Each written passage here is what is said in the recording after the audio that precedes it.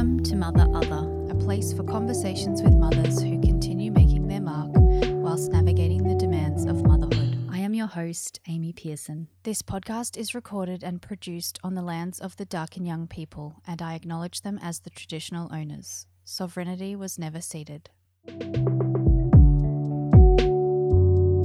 So today on the show, I wanted to do something different, which I haven't done before. You may remember Laura as one of my guests from last year. She's the co-founder of Well-Read, a curated book subscription service which delivers one of the most anticipated reads of the month to your door. We spent a lot of our conversation discussing books with themes of motherhood last time, as we're both avid readers and motherhood is obviously a topic we're interested in. And you always have your finger on the pulse of what's happening. So who better to join me in discussing the best books we read with themes of motherhood in 2020? Thanks for having me. Nice to be back. Yeah, my pleasure.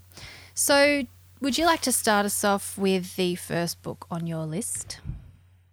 Sure. It's probably a book a lot of you have heard about, particularly this week because it got optioned for film rights, which is very exciting for an Australian novel. The book is Sorrow and Bliss by Meg Mason. It's deeply funny, deeply dark, just a very deep book that just felt so true to life for me. I have to admit I've read it 3 times in 18 months, Wow. which is probably unprofessional for someone whose job it is to stay abreast of new releases. No, but it says a lot about the book. Yeah. Yes, and perhaps me. But, yeah, the book just spoke to me, and I mean, despite being a book about the demise of a marriage and the challenges that arise when mental health issues go undiagnosed, the book is actually a joy to read. It's I haven't laughed that much for a long time reading a book. It's not specifically about motherhood, but the main focus, I guess, is the demise of the marriage. And one of the main contributing factors of that, I suppose, is that the narrator, Martha, has an ambivalence towards having children. She has this fear of passing her own mental health issues onto her child, and a fear of repeating the same dysfunctional relationship she has with her own mother. And I think that they're sort of anxieties and worries that mothers, whether they have children already or not, feel. Yeah, totally. But it's so well explored and so witty and so poignant, and yes, I implore you to read it twice or at least once. I have an interesting relationship with this book because I picked it up right when first trimester hit for me this time around, and I'm sort of notorious for every time I hit the first trimester, I get this weird thing happens to me where I can't do anything that I enjoy. So I can't eat food that I like, I can't read, I can't listen to music that I normally like. It's really weird. I just get this sort of like aversion to everything, and everything makes me feel sick, and it's horrible.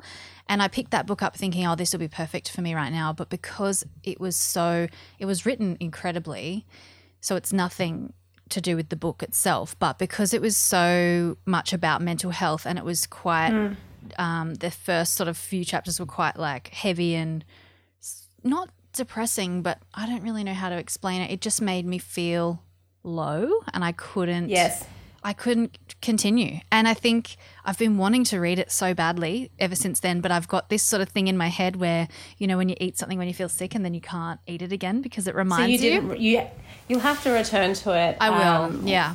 You'll have to return to it when you're out of that phase and you're in the enjoying the music and food you normally like, and we can discuss then. Yeah, I'm really looking forward to it, but I have heard from some readers that they did find it maybe a little bit bleak, but as I mentioned, I found it just a delight to read in many ways because Meg is hilarious, and I found maybe the bleakness that was in the novel and the story very real. Maybe I have a that's strong why threshold for bleak. Yeah, I love bleak too. Maybe it was too close to home. I don't know.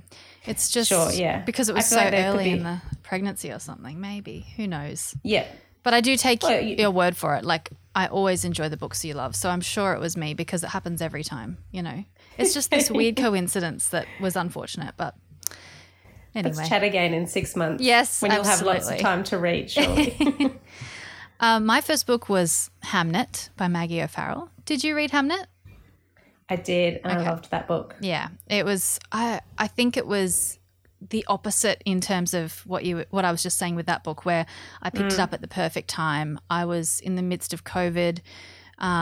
It's a story about sort of the time where the Black Death plague is prominent, and I was spending a lot of time with my son alone, and it's about the death of Shakespeare's son, so the death of a child, and I guess the mother is a prominent character in the book. And so it just destroyed me emotionally, but in the best way. I found it so incredible. So basically, for those who are listening, it's a speculative fiction about the death of Shakespeare's son. Won the Women's Prize for Fiction last year, which I'm so stoked about because I think it's well deserving. But it's not difficult to read, which it kind of sounds like when you hear that it's about the death of Shakespeare's son. It's a story of love, family, motherhood, and obviously grief. And I was completely absorbed in the world of that little family the whole way through. And I also really enjoyed how, because COVID was happening and it had that surprising correlation, which I'm sure wasn't intentional at all, the plague also caused major city lockdowns, and O'Farrell did this thing where she explored the journey of the actual bug of the illness traveling all the way on its trajectory and passing from animal to person to animal all the way to the town. It was weird, eerily. The parallels were really quite eerie. Yeah, it just, I don't know, it was like the most timely experience of reading, and I actually was very, very emotional reading it, which doesn't happen to me often. Like, I'll feel a lot of emotion, but I never usually actually cry when I'm reading properly. And I was actually crying, and maybe that was because I was in lockdown and I hadn't seen family in so long, and it was all just so relevant. But yeah, it was absolutely the number one book for me for the year. So highly recommend it. I came to that not reluctantly, but I thought, oh, this sounds like it's going to be hard work, and you're 100% right. It's such an affecting read that you are immersed in fully. If you love those wholly immersive reading experiences, then just don't even read the blurb, just go in. Yeah, and I think that's what I did too. I didn't really know what it was about. I just trusted that, because I like O'Farrell as a writer, I trusted that I'm just going to give it a go and see what she's done here. And before I knew it, I was all the way through and just, fully shook from that book. It was so good. Yeah. So what have you got next? Just another very small book called The Vanishing Half by Brit Bennett. Oh, yes. I promise they won't all be this fuzzy, but, you can't talk about 2020 without talking about this book. Again, it's not specifically about motherhood, but it is so motherhood and mothers are so intrinsic to the narrative. Like Brit Bennett's first book, The Mothers, it explores the presence and absence of mothers. But in the case of The Vanishing Half, it does so from both the daughters' and mothers' perspectives. So, like I mentioned, the book's been hugely successful. I probably don't even need to give you the listeners a synopsis, but for those who haven't heard of it, it's about identical twin sisters who are black, but they're so light-skinned black that they can pass as white, and their Southern American town is renowned for light-skinned black people, and one sister actually does indeed go on to pass as white, and so this is a passing novel as well, and that means having no relationship with her family or her twin sister. And then the other twin sister has a child with a darker man and then returns to her light-skinned small town with a much darker-skinned daughter. So it's hugely racially charged. It published right at the moment when Black Lives Matter sort of propelled into the world, and became such a timely read because it explores with such nuance a lot of ideas around racial identity and whiteness. But the development of the characters in this book is so brilliantly done. So all of those themes, they do not feel didactic in the slightest. This this is a book with such rich characterization that you are reading, you know, a story that you are probably like we were just chatting about with Hamnet, you are absolutely immersed in. Yeah. And you become so intimate with the complicated relationships of mothers and daughters and sisters, obviously, as well. That was actually one of my choices too. And when we discussed our lists beforehand, I thought, you know what, I have to leave it in. It's the only double up, but I just have to because it's such a good, perfect, like you said, timely book from last year, and it's perfectly encapsulates the theme of motherhood, I think, as well. And pretty much everything you've already said is essentially what I would have said. I love the old-timey voice that Brit Bennett uses with her narration. Yeah. And in her book, The Mothers, which is obviously also quite relevant, she uses that same narration style, and that is what hooked me on her, I think, in the beginning when I first found her. But, yeah, she's got a skill for storytelling, that's for sure. I can fully see it as is it being picked up for film?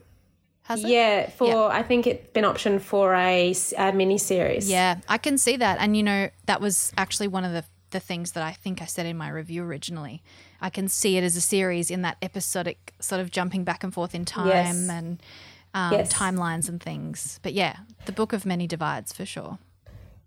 And absolutely, you know, her stories, even though there's so much subtext and richness to them, like it is a story above all else, and like, you know, readers will take what they want from reading it. Yeah, totally. Yeah, amazing book, excellent choice. So that was our double up. That was our double up. Yeah. Do you want to do another one? The next one is I Am Not Your Baby Mother by Candace Brathwaite. And this is a memoir by a Black British woman, and she is like, it's her work to create a more diverse representation of motherhood. She's the founder of the blog Make Motherhood Diverse, and she's now a popular social media influencer, and specifically in the mother kind of sphere in the UK. But when she became pregnant, Candace realised that the extent to which racism kind of exists it means that motherhood in mainstream media, particularly in social media and in marketing, does not include people who look like her. Yeah.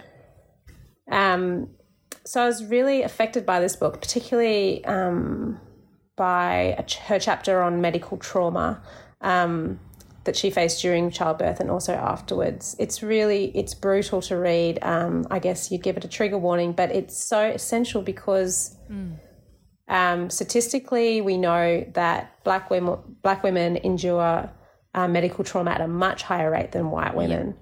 So I found her book hugely insightful and intimate and honest. It is a memoir after all, but it's equally well researched. There's a lot of data and statistics in it, and it almost reads as a manifesto towards the end.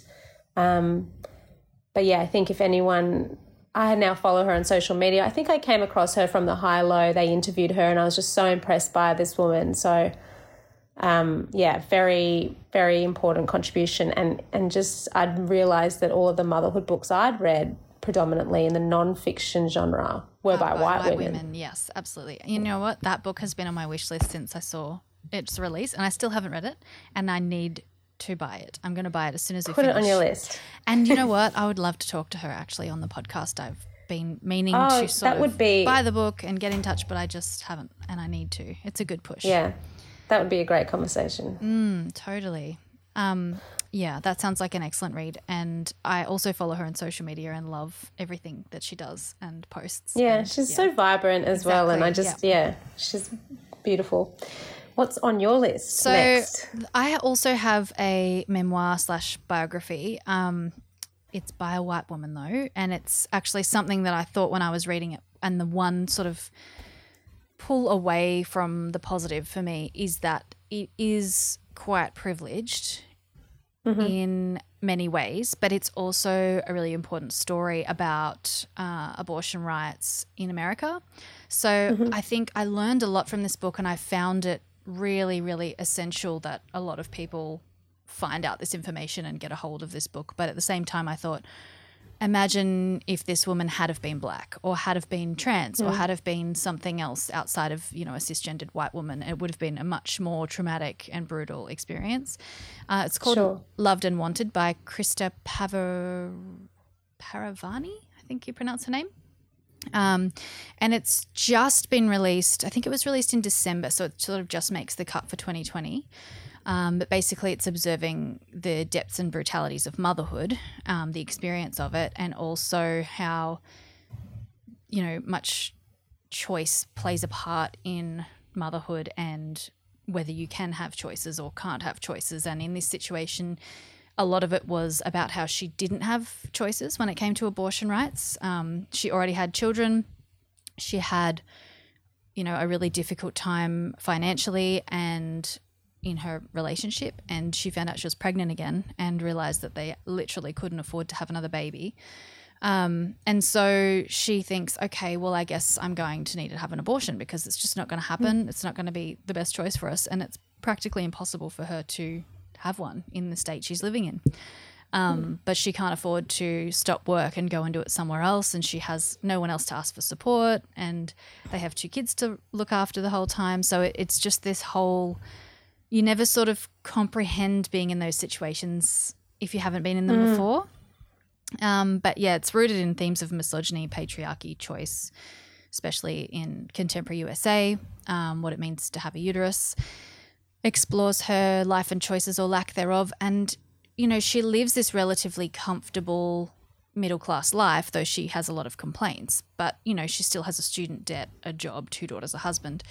And when she's faced with this reality, she literally can't access the option to not have the baby. And it's just bizarre. You think someone in that situation should be able to make that choice, but they can't still. And like, it's 2021. What is happening?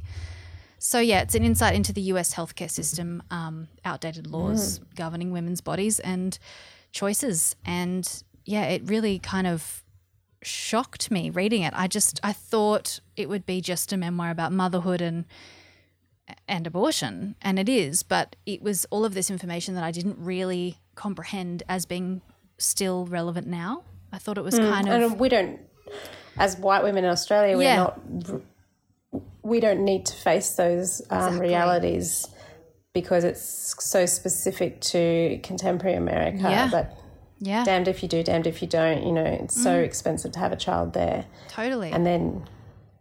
Yeah. Do you remember which state she lived in? I'm guessing it's a... Oh, that would be a really... Bible Belt. It would be a really important point, wouldn't it? I don't think I actually wrote it down. I don't remember now. But she did talk about the list of states that are included in the sort of outdated laws, and there was a lot. There was a lot more than I realised.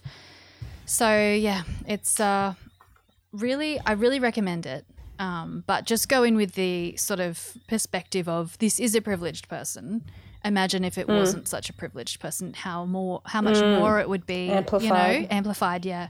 But I still found it, really, really important. So yeah, I haven't heard of that. I'll look into it. I think it's really new. I think it's Allen and Unwin published it with a smaller publisher, Manila Press or something. I can't remember now.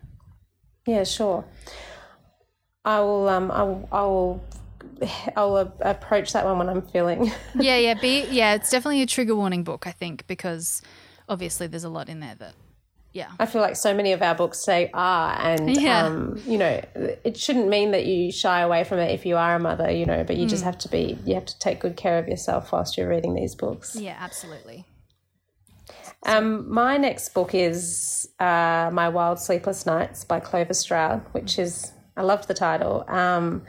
And I've seen reviews of this book and spoken to other mums who have said that this book is the closest reflection of the actual lived experience of motherhood that they've ever read. Absolutely, it is so searingly honest, but it's also very funny, sometimes triggering, probably like all the books, like we mentioned. Stroud has 5 children, and so the book takes place throughout the first year of her 5th child. Wow. But also at the same time, her oldest child is 16 and in a way kind of leaving the nest. So there's this sort of bookends almost to her experience of motherhood. There's a lot going on for her, but even for someone like myself who has 2 children, they're under the age of 5, I found it just so deeply relatable, and it was elevated even higher in my mind because Stroud's writing is so funny and visceral. It's the whole book sort of has that confessional tone, and it's I love the quote on the front by Elizabeth Gilbert that says, "Every time a woman tells the truth, it sets another woman free." And I think was my experience of the book, and I think that's why other mothers are just so evangelical about this book. So I actually haven't. This is the first I've heard of it. Straight on my wish list. Great. I can proverbially push it into your hands and tell you to read it. I think you'll love it, Amy. Let's chat when you're done. Yeah, the title has grabbed me immediately as well because it's literally what the experience is, literally. Yep. Is that nonfiction? Fiction? Yeah, it's nonfiction. Yeah, it's her memoir. So she actually has 5 children between. Yeah. Wow, my gosh. I can't even imagine having 5. Like I'm sort of going, oh God, 2. I'm going to have 2. I'm already struggling with one. In a way, I found it,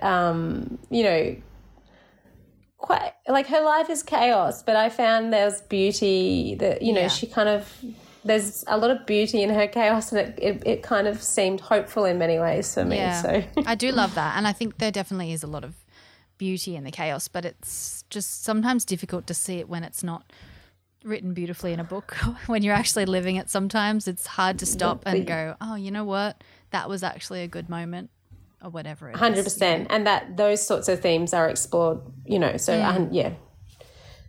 I think you'll love it. So my next one is another quite, I guess, bleak book. It seems to be the theme wasn't here. This the bleak motherhood books of 2021? Maybe I should call it that. Maybe that should be the title. We both tend to lean towards that rather than the Hollywood happy chappy version of motherhood, I guess. And that's kind of what the podcast is about anyway, I guess, maybe. I don't really know. Yeah. Just the truth, really, like you said. So it's The Bass Rock by Evie Wilde. It's basically a modern gothic noir. It's chilling and dark. Did you read it? I always feel bad saying this. So I read half of it. Okay, yep. A lot of people. Job, obviously, I read a lot, and then I'll sometimes have to put it down if it's not right for my business, or if I'm under the pump. And this was one that I didn't finish, but I would love to hear about it from somebody who did. Okay, sure. So I think the thing with this book is it's heavy prose and story. So it's not a basic plot and it's not a simple read. It's quite, I think I actually wrote down the names on a little map as a bookmark so that I could remember who was who. Which I'm sure a lot of people don't need to do, but I'm terrible with names at the best of times, so it just helps me to just quickly know what's happening. Sure. But basically there's mystery, there's crime. It's this sort of, I found it a pleasure to read personally, but I had no pressure when I was reading it. I was in the midst of COVID, in lockdown, nothing was happening, so it was my sort of escapism, and I didn't want to put it down. But it's definitely not a simple read. So for people who like a simple book, it's probably not the best choice for you. And let me think. So the theme at the heart of the book is basically abuse towards women. So it's heavy. Definitely need a trigger warning for anyone who is not good with reading about that type of thing. Mental, physical and verbal violence towards women is explored. And I think there's endless amounts of toxic masculinity and male sort of urges and sexual urges and the psyche that males tend to have, specifically abusive males, that can be terrifying for those in its path, along with subtleties like misogyny, passive aggression and gaslighting. So it's a huge combo of it's intense and there's a lot being explored. But I think ultimately it's about power, women's fight for survival, to merely stay alive. And there are a lot of mother-daughter relationships throughout sort of the generations in this book as well. And I think especially mothers who are dealing with this type of thing and how they cope with that, especially in the timeline that they are in. So there's, I think, the 60s. I can't remember now. There's a few different generations within the book. But it's a very real and terrifying issue, and I think she just does this really incredible thing where she explores it, but in a fictional way with all of these different characters, and you don't even really think about that as being the theme of the book until you're finished, and then you go, oh, that was definitely a book about that. Yeah, when you listed it, I sort of did the kind of tried to remember how it would pertain to motherhood, and then it sort of clicked into place. Yeah.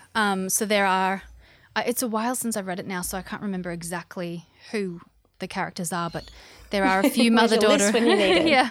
There's a few mother-daughter relationships, and even I think there's a character that sort of plays the role of a mother to a child that isn't actually her mother, and there's sort of lots of those types of situations. But I think also reading it alongside Jess Hill's See What You Made Me Do, which was the Stella Prize winner of last year, is a really good way to get a better insight into what the book is exploring, which is nonfiction. Sure. And it would be just a good buddy up read. It would be heavy to read them absolutely. both. No, but it's I a think great it match. would be, really helpful when you're sort of diving into something so epic. But yeah. And everyone should just read that book anyway. Absolutely. That's my fourth choice, and that was definitely a heavy read, but I think it's got a lot of good sort of – I think there's a purpose to reading it. I think it's interesting to explore these issues in a fictional way. Sometimes can be like less confronting or something. I don't know. You're making me want to return to it now. See? You might need to start again though, because for all my unfinished books. I do too. I do the same thing.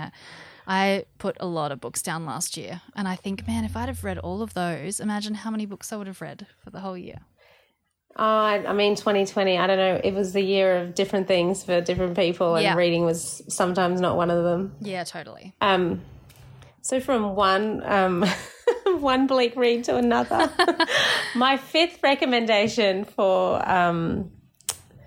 last year's books is probably the bleakest. Okay. Bear with me. It's Burnt Sugar by Avni Doshi, Doshi, I'm not sure the pronunciation. Yep. Yeah, shortlisted for the Booker Prize last year, and I'll just read you the first sentence of the book to set the scene. I would be lying if I said my mother's misery had never given me pleasure. So that might just give you a little bit of insight into the book, and probably no surprise that it is about a very toxic mother-daughter relationship. Mm-hmm. So it's set in West India. The narrator, Antara, is the child of Tara, and many people just call her a bad mother. She has neglected her child to pursue her own impulses, basically, for all of Tara's life. And there's that sort of exploration of self-determination and in its relationship to selfishness, which I think is so intrinsic to the experience of motherhood. But obviously there is a spectrum, and Tara is at one end of it. Sorry, Tara's the mother. I think I called her the wrong name before. It's quite confusing. Anyway, Tara gets dementia, and Antara, the daughter, becomes the mother to someone who's barely mothered her. Wow, so okay. It's, quite an interesting relationship switched on its head, really. And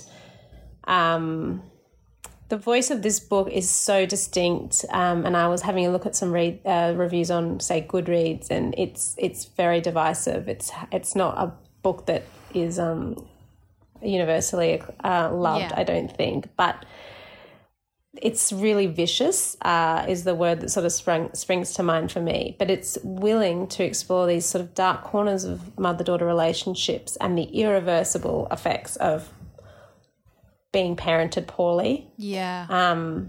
Which I think probably means it won't be for everyone. But I just found it really captivating, and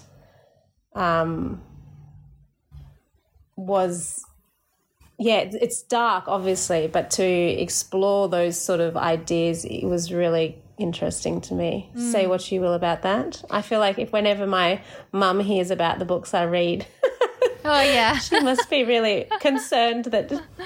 Does she read a lot as well, your mum?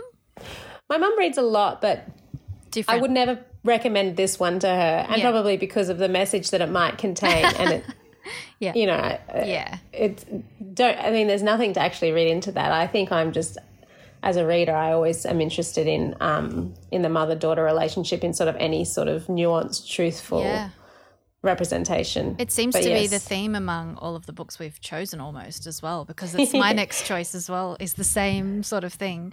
Not the same thing, but the mother-daughter relationship thing. But yes, sure. Burnt Sugar has been on my wish list since I saw its release. Pretty much since I saw the cover, I just thought, that looks really good, I want to read it. And I didn't really know that much about it until you've just I don't think I gave too much away. No, it's good. It's made me want to read it more, but I'm also terrified because if I am having a girl, which I don't know yet, I'm like, oh my God, am I going to be in one of these intense relationships one day? Who knows?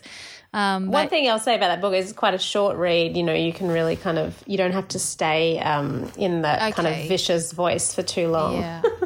And that theme of being parented poorly, or I guess nature versus nurture, is something that will come up again in a book. Anticipated book for 2021, which I'm looking forward to talking to you about.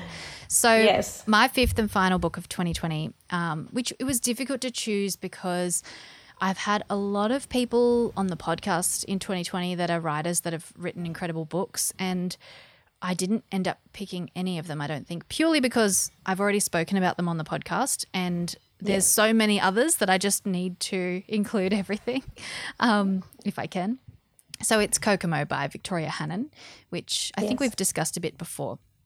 But yeah, from the outskirts, the book is dealing with the breakdown of a mother-daughter relationship, Mina's relationship with her mother, Elaine. But I think that's kind of just the one basic aspect or thread holding all of the pieces of the narrative together. For anyone that doesn't know, it's an Australian release, a debut. Actually, the woman that wrote it is a photographer too, so I felt a bit of a connection there. It's told from the perspective of Mina, a young woman dealing with the frustrations of single womanhood in your late 20s, early 30s, working in the creative ad industries, being treated exactly how many of us have been treated in these roles when the show is run by men. But the story sort of begins in Mina's head, and what happens is she's having an intense sexual encounter with someone, and it's like very prominent, the first page. I just loaned it to my sister and she went, whoa, that first page was quite sexy. And I was like, yeah, it is, isn't it? Yeah, it really catapults you into the book. Yeah, totally. But there's a lot going on under the surface of her life and her mother's life, who basically she finds out has just left the house for the first time in 10 years, is it, or more? I can't remember now. And she's in London at the time, so she sort of rushes home because her mum's left the house for the first time. And there are many sort of little storylines going on, including my favourite part of the book, which is exploring a mother's life pre-motherhood, which comes in the latter half of the book. You think it's mostly just going to be told from Mina's perspective, but then it switches and you get the mother's perspective, and that sort of was where I went, oh, wow, okay, now I really love this book, because at first I thought being a mother and being that age where there's a lot of books being written these days, which is amazing, debut especially, books by young women who are around my age, sort of coming into their early 30s, and I find a lot of them are kind of unrelatable to me in some ways because I have children and because I have a long-term relationship. So I get a bit bogged down with it, but this book did a really good job of showing both perspectives, of a mother's perspective and then a young woman's perspective who isn't a mother, and that's what really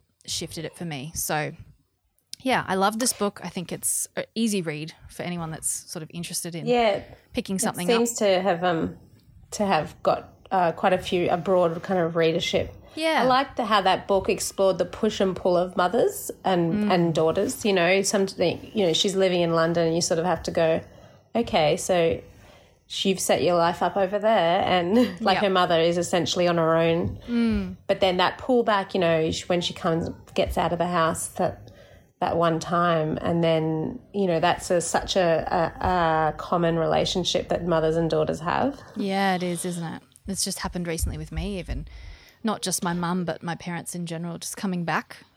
You've been pulled back, pulled back because you feel like I need to be there And then you're there and you think, I don't want to be here. Why am I here? Like, I don't Yeah, need to be here yeah. all the time. It's a constant dance. Oh, yeah, it's tricky. But yeah, I highly recommend that one. So we should dive into the anticipated releases before we run out of time. Yes. The anticipated reads, they've either just published or they're about to publish. Some of them I've read and some of them I'm yet to read, or even one of them I'm currently reading. So there's only 3. The first one is The Push by Ashley Audrain, and I know you've read this recently, Amy, and I think, like you, I was really excited to read The Push because of what it promised, which was a literary thriller that explored the expectations that modern motherhood places on women and what it feels like when your experience of motherhood is nothing at all what you hoped for. Mm-hmm. And it is gripping and compulsive and addictive.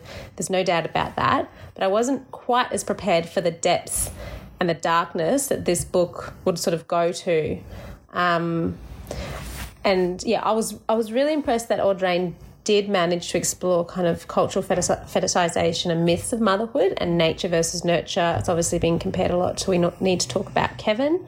Yes. And expectation versus reality. And she does explore that through this psychological drama prism. But I think going into it, I want to say to readers, make no mistake that this is also a thriller. So there's a point in which this book goes into that sort of exaggerated, excessive territory. But by this stage, if you are a mother, you've already related to so much of this person's experience and their story and their daily life detail. And so that combination makes this a very triggering book, probably challenging for people who are in the throes of it. Yeah. But for me, I'm balls deep in parenthood, and I read this and I just could not stop turning the pages. And I found that balance of the reality and sort of, she really does send it to like the darkest place you can imagine and the worst places you can imagine. So yes, still recovering. It is definitely an intense one, and I don't even know. I don't even know what to say, but yes, it definitely explores that nature versus nurture. And because, like it was spoken about in the well-read thread, can we trust this narrator? You know, that whole... Yes, I should have mentioned that, the unreliable narrator thing is... It sort of leaves you guessing. And I'm still guessing, I guess. And I mean, you read it pregnant, which is probably even more of a heightened state. It was a bit nausea-inducing. Like, it made me feel a little bit sick, especially knowing I've got another baby coming and I've got a toddler, and that's the sort of dynamic in the book. But maybe if you are inclined to read this book, try and find someone who has already read it and gauge sort of your threshold for this. I found it almost escapist in parts because it was, I don't read thrillers all the time, and I found that part, so gratifying. But obviously all of the trigger warnings. Yeah. Someone actually messaged me on my book Instagram and said, I've just recently had birth trauma. I think it was birth trauma. And I was wondering if you think this book would be okay for me to read, and I'm struggling with postpartum depression. And I said, you know what, maybe just wait a little bit. Yeah, just wait a bit. I don't want to say yes and have you have a terrible experience reading it. Yeah, that's a lot of pressure for you to... Exactly. Yeah. But I would say there's a lot of other... There's other things, appreciate the... I love reading birth scenes that... I don't love them. I'm not a masochist. But I appreciate reading birth scenes that are true to life. Yeah. I think Fleischman Is in Trouble did that. Oh, man. Yeah, that's right. And it makes you think, okay, well, we don't read... even in our books, we sometimes have Hollywood birth scenes, and that's obviously not how it goes. Yeah, not at all. So first one is The Women and the Girls by Laura Bloom, which was just published in January, I think. I read it just at the end of last year, but it's a 2021 book essentially. So it's a really easy read. It's a really comforting sort of... It's the kind of book I don't... Yeah, this is the book you're after.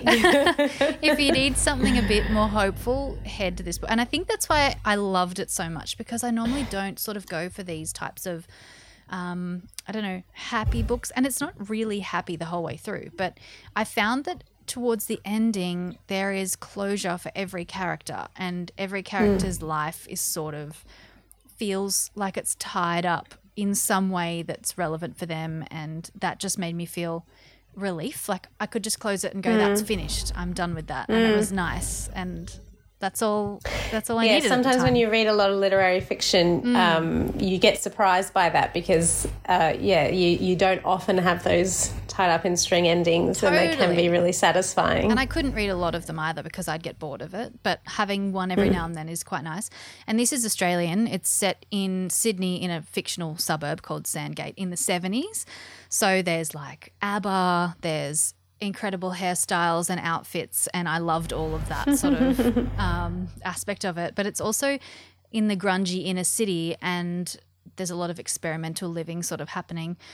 But it's about essentially 3 women who leave their marriages, and they each have daughters, and they all move in together, and it sort of blossoms from there. But yeah, I think most women would enjoy this in some way if they need something a bit more uplifting. Yeah. Sounds delightful. It's really lovely. Have you read it? No, I don't. And I have a copy of it here, so maybe I just shall. I just picked it up when it got delivered. I picked it up literally straight away, and I never do that. I just thought, I might read this, and immediately thought, oh, thank God I picked that up. It was just so perfect. Yeah. Yeah, no, those books are special. I mean, that was Writers and Lovers for me last year, which is not on my list, but can I be cheeky and just sort of mention it? Yes. That was my book for last year, and it does also get tied up at the end in a way that I found, So anyway, that's not my next book because that came out last year, but you should also read that. Delightful. Loved that too. What's next? Mine is The Panic Years by Nell Frizzell. Great name. But she's a journalist, and this book's got a lot of preliminary buzz from people like Dolly Alderton and Pandora Sykes and the like. It publishes in a few days' time, which is mid-February for anyone listening in the future. And I haven't yet read it, but I'm looking forward to. So the title is The Panic Years, and it describes the time that a woman apparently will experience in some way between her mid-20s and her early 40s. And now I'm quoting from the blurb, but so that's a maddening period of transformation and personal crisis, recognisable by the myriad of decisions we make about partners, holidays, jobs, homes, savings, friendship, all of which are impacted by the urgency of the single decision that comes with a biological deadline. The one decision that is impossible to take back, whether or not to have a baby. So anyway, I'm down for any book that is compared to Rachel Cusk's A Life's Work, which this has been, but we'll see if that's publisher positioning or not, and if it stands up. Yeah, that's one of the golden books for me in terms of books about motherhood. Yes. This sounds really good. Yeah, I haven't heard of it until I saw it in your list, so I'm definitely keen to get into that. Yes, we'll see. My second book is, again, bleak. I haven't read it, but I've got it on my pile. It is a debut novel from a Caribbean writer called Cherie Jones. It's called How the One-Armed Sister Sweeps Her House. Trigger warning for this because it has traumatic birth situation. I think there's a stillbirth in there. So obviously some people shouldn't be reading this if they can't cope with that. So basically Layla is 8 months pregnant when her waters break unexpectedly during the night. She can't find her husband anywhere. She flees the house in search of him. Adan has been out doing a burglary that has gone horribly wrong, and now he's killed a white man. But a baby won't wait, and so she has to get to the hospital, and sort of trauma and chaos ensues from there. I haven't read it yet, obviously. I mentioned that before, I think. But it sounds like a really intense thriller that probably will also be quite bleak, but it looks like a short. I didn't realise it was a thriller. I've seen it, and I actually thought it was more in the vein of the book we both liked last year, The Girl with the Louding Voice. Yes, I thought so too, but maybe I read the publisher's sort of, what do you call it, description. Having a mind blank. Blurb. Synopsis, that's the one. And found that it had a lot of motherhood themes in there, and was like, oh my God, I've got to read this book. And so, it's set in Barbados, and they say it's about 4 people, each desperate to escape the legacy of violence in a so-called paradise. So, Okay. Sounds sounds intense, and it sounds I'm probably going to pick it up next, I think, actually. I'm really looking forward to it. What's next for you? My last recommendation, I'm actually reading it right now, and so I sort of wish I was finished for the conversation because I'm loving it. Yep. And plot twist, it's not bleak. And yeah, I just have a feeling, I feel like this is going to be one of the most talked about books of the year, and it's just been it's been so different to anything I've read, and it's so different to what I expected. So the plot is focused, first of all, the title is Detransition Baby. Yes, on my wish list. And the plot is focused around, there's three main characters, and there's an unexpected pregnancy. So Reese, she's a trans woman in her mid-30s, and she is yearning to be a mother, but she's single, she's in America, she has a limited income, and it's looking pretty unlikely that she'll be able to adopt a child. Her ex-partner, Ames, previously a trans woman for many years, but has since detransitioned and is living his life again as a man. And they don't really have a relationship anymore, but Ames gets in contact because he accidentally gets his boss pregnant. And this in itself shouldn't actually happen because most trans women are rendered sterile after about 6 months of hormone replacement therapy. Yeah. So the boss, who's pregnant, is cisgender and 39 years old and deeply ambivalent about the prospect of being pregnant. Wow. Although as a 39-year-old woman, she's realising that it's probably, it's one of her last opportunities to potentially experience motherhood. So I won't say anything more except that, there's discussions around who's going to raise this child, and it is whip smart, so compelling, and I'm avoiding work and responsibilities to read it at the moment. I love that feeling. Oh wow, it sounds it's so much more of a plot than I knew about, but I'm so glad I know that now, because I knew somewhat that it was about a detransition, and that I found interesting in itself, but this is even more. Yeah, I feel like I need to buy it immediately. It sounds almost like, I don't know, almost like a queer rom-com or something. But it's actually it's hyper realistic to read, and I love the writing. So so it's not bleak. You said. No. That's great. It's not. It's certainly not a dark book. It's at all. It's there's so much humour in there, and it's just got that. The writing is rooted in reality, and I'm finding it very non-bleak. Sorry. Interesting. So I was trying to decide between two books to mention. So the first one I was going to mention was From Where I Fell by Susan Johnson.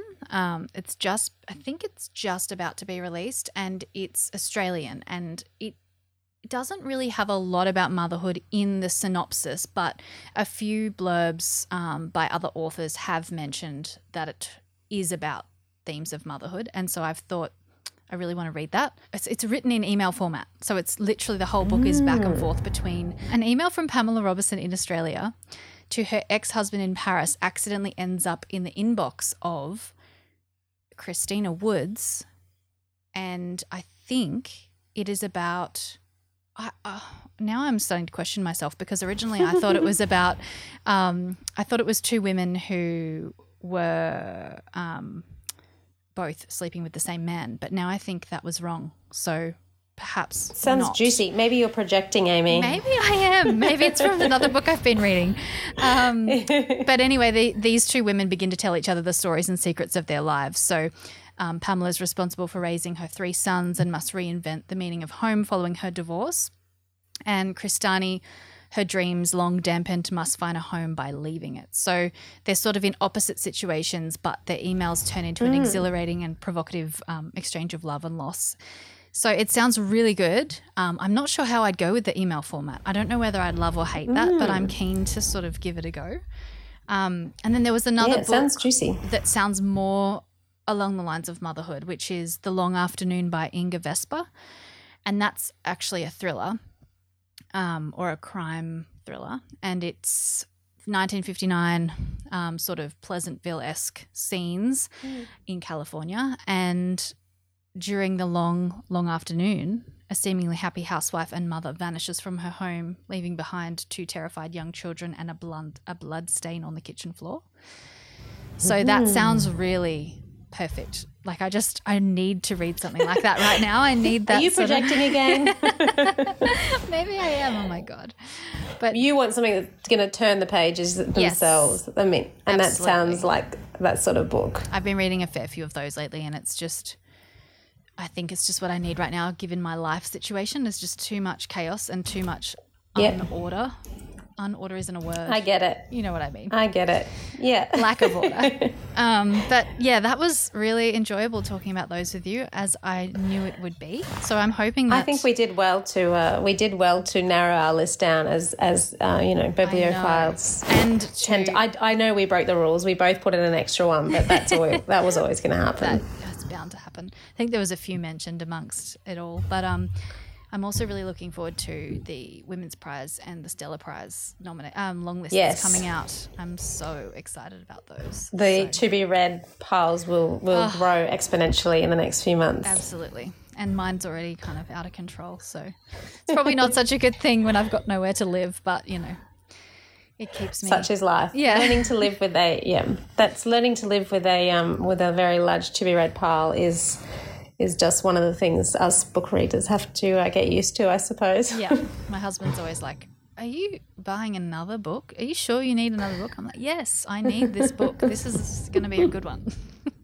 All right. Well, thank you for having me. Thank you for coming on and always lovely to chat books. Indulging me in this topic. I'm hoping that people enjoy it as much as we did. But yes, enjoy the book and let me know what the sort of final feeling is of Detransition Baby, because I'm looking forward to hearing about that. I will. No, I think it's I'm going to get back to it the moment we get off this call. Good, I think. Good. I'm glad. And that's a wrap. As always, thank you endlessly for listening to today's conversation. I am so thankful to have you here, joining me on this trajectory through mother and otherhood. If you love the show, please do go ahead and subscribe so that you don't miss an episode. And if you could spare a minute, rating or reviewing the podcast goes a long way to helping this show reach more ears and provide solidarity to other mothers out there who may need a little affirmation or even entertainment in their lives. See you next time.